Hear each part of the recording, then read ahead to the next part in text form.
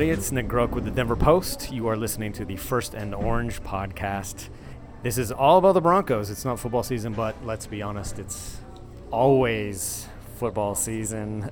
We will cut right to the heart of the most pressing concerns for the Denver Broncos. But first, I am here with Nikki Javala, also of the Denver Post. Nikki, you were at the Super Bowl in Houston. What was the single coolest thing you saw there, football or not? Single coolest thing? Oh gosh. Now wait, make sure, because What's your definition of cool? Here's my definition of cool. You and I in San Francisco at the Super Bowl saw Left Shark up close. Right. There's So- no way we can top that. Left Shark cannot be topped. Like nothing even close? No, cannot be topped. I saw some famous people walking around. Dish me one famous I person. did see Lady Gaga roaming, but she wasn't in her meat outfit, so it knocks her down a few notches. So The second coolest thing I saw at the Super Bowl that the Broncos played in 2 years ago was for Lady Gaga's national anthem. They wheeled the stage out. I don't know if you saw this. We were not sitting together. They wheeled the stage out. It was not on TV. She does the anthem on the big stage in the middle of the field, and then it ends, and immediately they start tearing down the stage. Have I told you this story? They immediately start tearing down the stage, and there are a bunch of stagehands running around. But right after the end of the anthem, Peyton Manning runs onto the field to start warming up. So he's throwing passes around, probably to Jordan Taylor. I have no idea. Maybe not. Sunshine. But as they're tearing the stage down, they're backing it off of the field in pieces, and one of the stagehands has this giant piece of stage, and honest to God, he almost very nearly just kneecapped Peyton Manning, which would have been the most the band taking the craziest the craziest disaster before a Super Bowl ever. But the end of the story is Peyton Manning kind of threw his arms up like, what the hell, man? And the stagehand yelled at, I don't know what, I was too far away to hear what they were saying, but the stagehand was like, no, I belong here. You don't. He sort of waved his hands and yelled back at Peyton Manning. Wow. The Super Bowl is about football second. It's about entertainment first. Yeah. That's the moral of the story. But I bet you can think of something cool. But that's all right. You don't need to give us something cool for that. You seriously want me to top that? No, I was a media center for a week straight, and you want me to top a Lady Gaga stagehand nearly taking out Peyton Manning before he wins his second Super Bowl title and rides off into the sunset? I cannot do that. He only rode off into the sunset because he survived the stagehand kneecapping him. He rode off in spite of Gaga. So it seems quiet on the Broncos front right now, but that is only because the steam is building. It is. It's like a locomotive. They're collecting steam, and it will soon accelerate. What is the next most pressing thing for the Broncos? Well, they hit a slight snag this week in that John Benton, their assistant offensive line coach, was granted permission to interview with the 49ers for their top offensive line coaching job and will likely land that job, which leaves the Broncos suddenly without one of their key pieces on the new offensive staff. The plan initially was to have John Benton and offensive line coach Jeff Davidson kind of marry their strengths. Benton worked with Kubiak in Houston, so he's very knowledgeable about the zone blocking scheme, and Davidson knows power blocking. So it was supposed to be a varied offense, especially up front, an improved one, of course. They hoped anyway. So now they may be on the hunt for a new assistant under Davidson. But from there, the priorities still start with that line. They have to get better in the front five. Yeah, no, it's a sneaky bit of news because normally who cares about an assistant offensive line coach? But if you're trying to make your team multifaceted, and we still don't know exactly what kind of offense they will run. When they hired Mike McCoy as offensive coordinator, they did so in part because he is able to coach several different kinds of schemes, but if you can't make those pieces work, especially on what was a bad offensive line last year, then all of a sudden you're in a hole. So I would imagine, correct me if I'm wrong, Nikki Javala, that they would look for somebody who has if not exactly the same characteristics as John Benton, then something similar to replace him. Maybe. I think it's more of a relationship type thing. As our most coaching hires and promotions are built on relationships. How well do you work with, the guys you'll be working alongside or under? That's, you look at the Broncos coaching staff now, that's kind of how they were built. Everybody worked with somebody somewhere at some point, and they were all brought together again on some level. Ben worked with Kubiak and Vance Joseph in Houston for a bit, so there's that connection. Jeff Davidson worked with Mike McCoy, so there's that connection. I think the big thing here is, getting that staff in place so they have a clear plan of what they're going to do, who they're going to seek in free agency, in the draft, to kind of build up that line, because as Mike McCoy said at his introductory press conference in February, it all starts with that offensive line. No matter what system you play, it all starts with the front five. So. This is the most pressing concern, and it will carry on through the entire offseason, I am guessing. Stepping back for a quick minute, the offensive line coach last year for the Broncos, Clancy Barone, it took some heat because the offensive line was bad. They were probably a bottom 5 O-line in the league, if we're ranking them. I suppose the buck has to stop with the position coach. But everybody that I talked to about Clancy Barone maintained that he remains one of the best offensive line coaches in the league. He wasn't just some schlub. Maybe you've heard different, I don't know, but to me, it definitely falls on a player personnel issue, not necessarily a coaching issue. They're not going to solve all of their ills just by swapping out coaches. Right. So that leads us into what they might be able to do in free agency. Now, what's difficult for the Broncos at this point is they're not the only team looking for offensive linemen. And it's not, and even it's definitely a seller's market,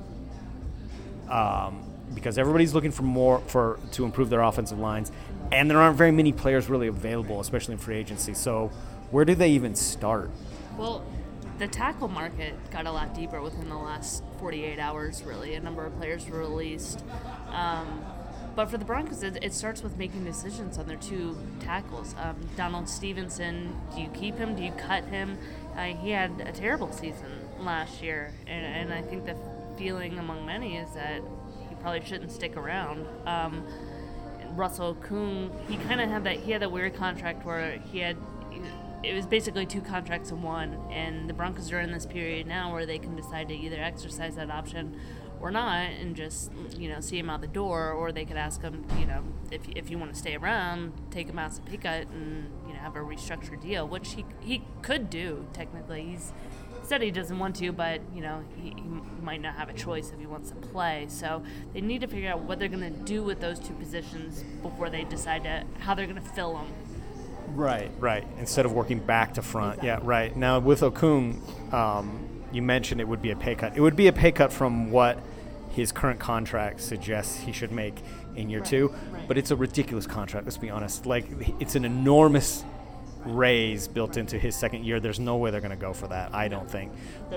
It would have to be renegotiated. It's not exactly like they're slashing his salary. He wouldn't be making less than It's not that he would be making less than he made last year. It would just be making less than what he wrote into the second year of his deal, which is not guaranteed and is like an enormous jump. He would have had to have been an all-pro for them to even consider it, and he was not. Definitely interesting.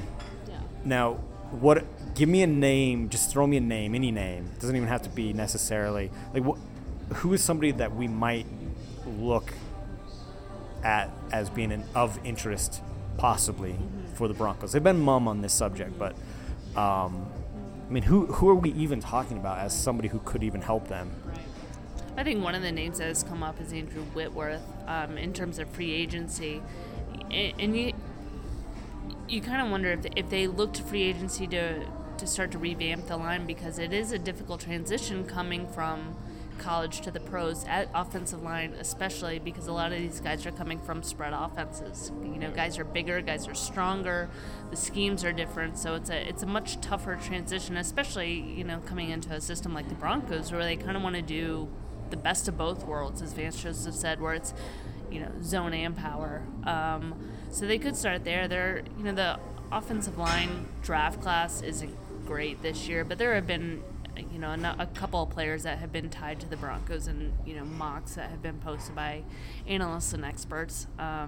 Garrett Bowles is one of them, and he's got an interesting personal story, and he might be a possible fit on this line. Another is Ryan Ramczyk, Wisconsin, who actually played for Jeep Chris' brother, who's a coach at Wisconsin, and actually wanted Ryan when he was a coach at Pitt. So there is that family connection that could actually bode well for Ryan if he's still available. Yeah. Although there's no way they're going to solve their offensive line issues through the draft alone. No way. Not through one move, maybe not in 1 year even. I mean, it's difficult to get a strong offensive line. It took Dallas a number of years, so this is not an overnight fix. They just gotta get better somehow, some way. They have to get out of the bottom five. They have to get up toward the middle of the pack at least. And you mentioned Whitworth from the Bengals. He's really the only tackle that I would mention as even being somebody who would be worth. I mean, there are other players who could maybe help them, but not in a kind of splashy way in any way. A bunch of guards, though. Right. Now, my first reaction to some of the guards who are available, like Ronald Leary with the Cowboys, didn't get a lot of face time with the Cowboys last year, only because they kind of they didn't luck out. Like, they did a really good job of building the line in Dallas, but he sort of got pushed into a kind of sub role, a kind of backup role-ish, and he's much better than that. They just had such a wealth of linemen. But anyway, my first impression when you look at the list of guards is the It's not a sexy position. Do the Broncos really need a guard? Well, my reaction to my first impression in my head was, well, they need everybody, so why not get a guard or two? But I mean, everything is on the table for the Broncos offensive line, right? I think the only guy that they probably won't get rid of is Matt Paradis, but he needs reinforcement too. This is a guy who has played every offensive snap. He's an undersized center, so if they decide to go to power more, that could be an issue. And he's also coming off 2 hip surgeries, which, for any player, let alone an NFL player and an offensive lineman, that's significant. So, the hope, of course, is that he's ready by the regular season, but, that is a guy that's in on every single offensive down, so he needs to be really ready, and he needs backup. So he's the only player I could think of that's not, shouldn't have to worry, and maybe Max Garcia too, but I mean, that you never know, and the Broncos, they come with surprises, so you never know. I stubbed my toe the other day and I was out for 2 days. He had double hip surgery, Matt Paradis. So maybe the NFL is not in your future. No, yeah, I left that dream in the garbage can a long time ago. But I mean, Matt Paradis says he wants to be back by training camp. It's a push, but we'll see. Yeah. Kudos for even trying, but we kind of mentioned that you want to work sort of in order to try to improve your team. Are they working backward though? Do they even know what kind of? Are they going to just try to build a team that can do a bunch of different things, or? Well, so are you looking for a whole bunch of Swiss Army knives of players? Well, I think they want a varied offense. I was talking to Joel Dreesen about this, a former Broncos tight end, Texans tight end, who played for McCoy here in 2012, and he had the added task of playing for Peyton Manning, who's like a second coordinator. So you have McCoy's very varied offense, which changes weekly, as he said it would, and then you have all the audibles at the line from Peyton Manning. So he said it was pretty difficult. You have to be extremely aware. You have to be on, you have to know what you're doing out there. But it was a much more proficient offense then. I think at this point, they're still developing their playbook. When we last talked to Mike McCoy, they were in the early stages of their meetings, kind of, looking at what are the key points they want to focus on, and then, filling out the details in their playbook. I think the glaring holes right now on that side of the ball are obvious. You got the offensive line.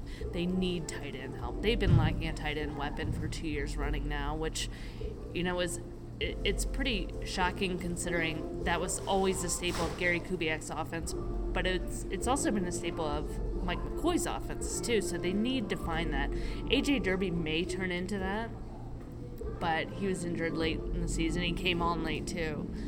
Jeff Hireman could surprise us and morph into that, but right now they need help there. So they got two big receiver weapons in Demaryius Thomas and Emmanuel Sanders. They need help in the slot.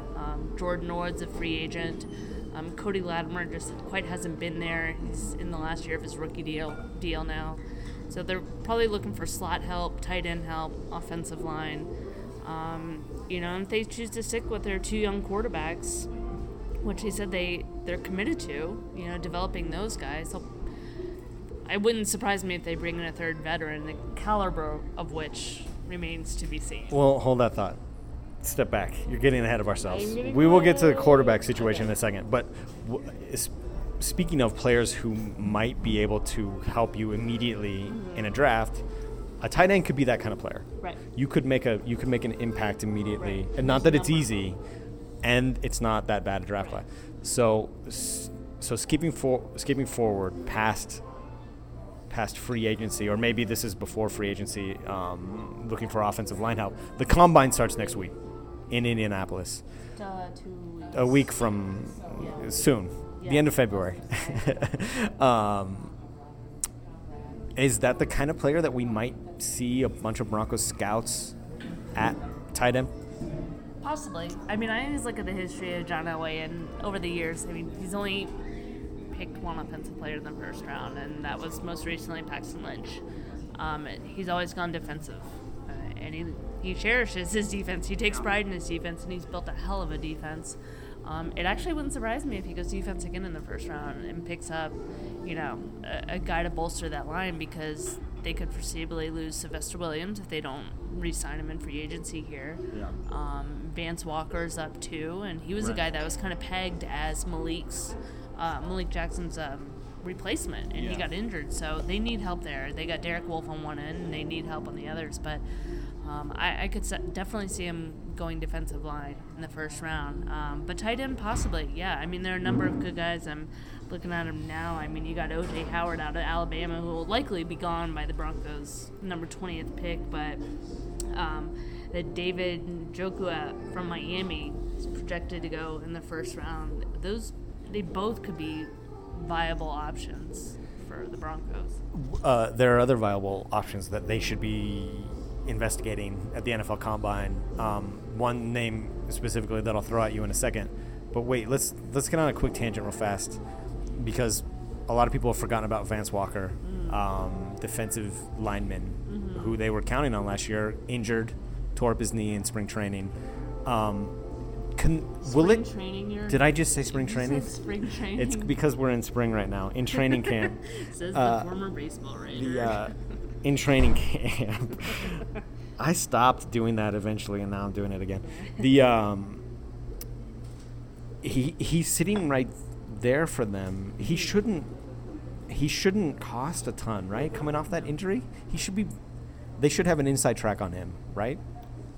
They should, and they probably do, but I think they liked him and they wanted him as the replacement for Malik, but they have a chance to make a splash move on the line, and there are guys available in this class. So do you want to make that move there and really bolster that line and kind of shore up that run defense, which was the Achilles heel for them on that side of the ball last year? And maybe bring him on a smaller deal and make him the backup as he was before. Yeah. There's that possibility too. Right.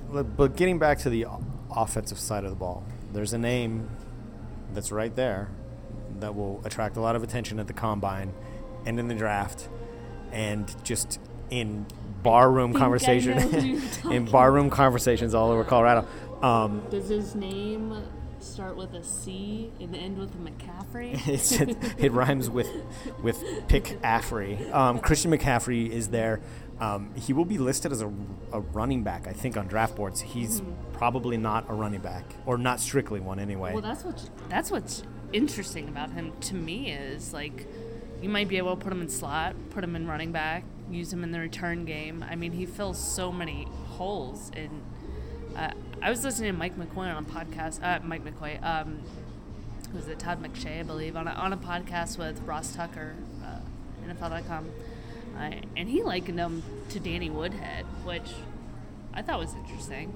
But McCaffrey is a guy that could foreseeably step in and contribute in some way, somehow, and do it well. The Broncos have a huge hole in the return game. I mean, they lack their Jordan Norwood's a free agent. They need help.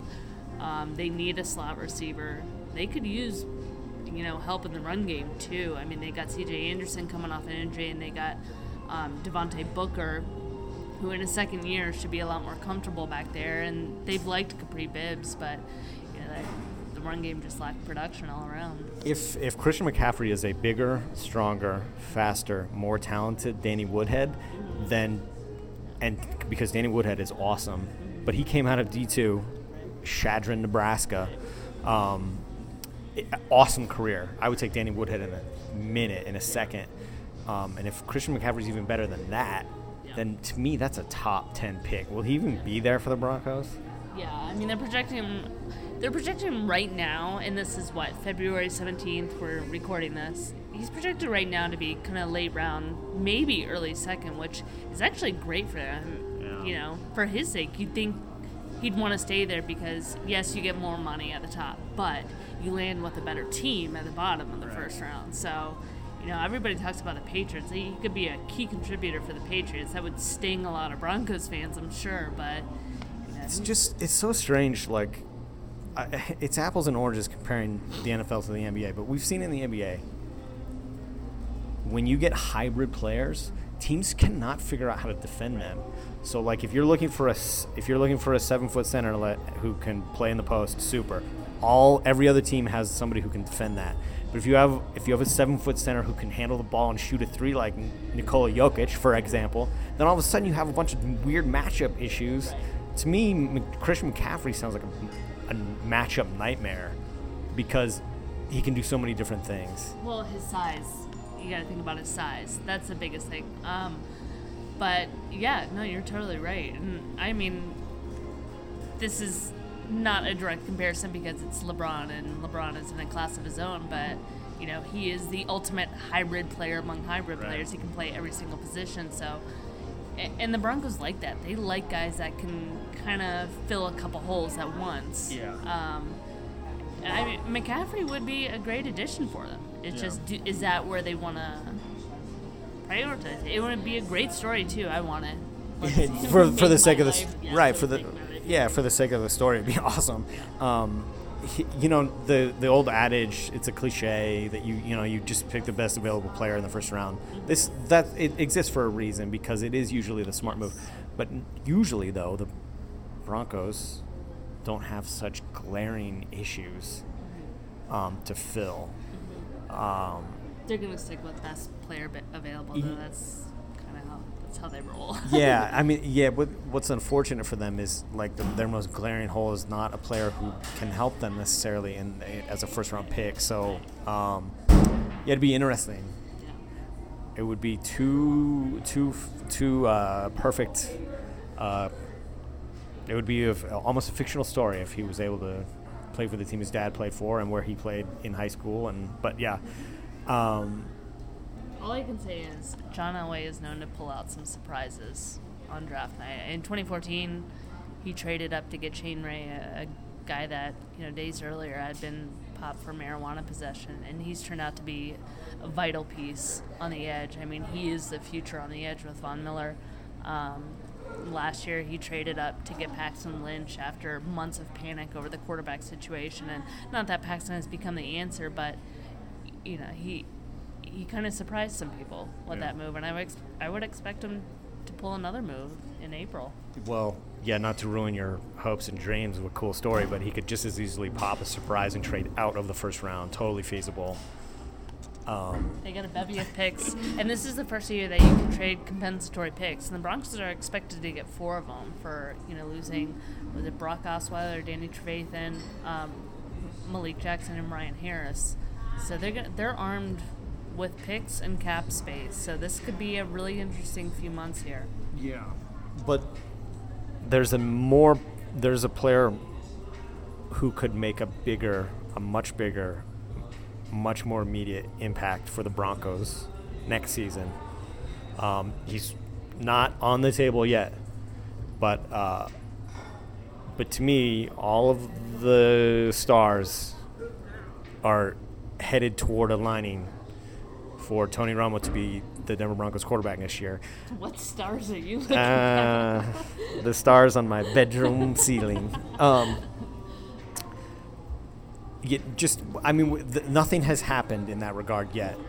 And the Cowboys and Romo, who were all super chatty after the season ended, have stopped talking about it. Let me put you on the spot. Percent chance that he's Denver Broncos quarterback next season right now, in your opinion? It all comes down to money. The thing with him is he's an older quarterback with a very lengthy history of injuries. And the last one is, you can't overlook that one. That was behind the best offensive line in football. Think about, if you spend all your money on Tony Romo and you put it behind the current offensive line, he's going to get killed back there. So it's all going to come down to money. If the Cowboys cut him now, they could save, $5.1 million, I think it is, in cap space. If they cut him post-June, they could split his cap charge over 2 seasons, but that limits them in free agency, and that's a late addition for the Broncos. So his contract as is significant, and it would have. The Cowboys would eat quite a bit, and the Broncos would want to restructure it. He might be open to restructuring if he's coming to Denver, but that's what it comes down to. Here's my retort, Nikki. The Cowboys are going to eat that money one way or another. So, not if they. I don't foresee them just keeping him just to pay him for no reason. And it's true that it's worrisome that Tony Romo would be playing behind the offensive line of last year for the Broncos. But it's worrisome for Trevor Siemian to be playing back there as well. It's the same difference. Right, except if you spend your money on Tony Romo, you have less to spend on that offensive line. True. You don't think they can do both? They got to get that cap number down on Tony Romo. That is just too much to pay for an aging quarterback with his injury history. Because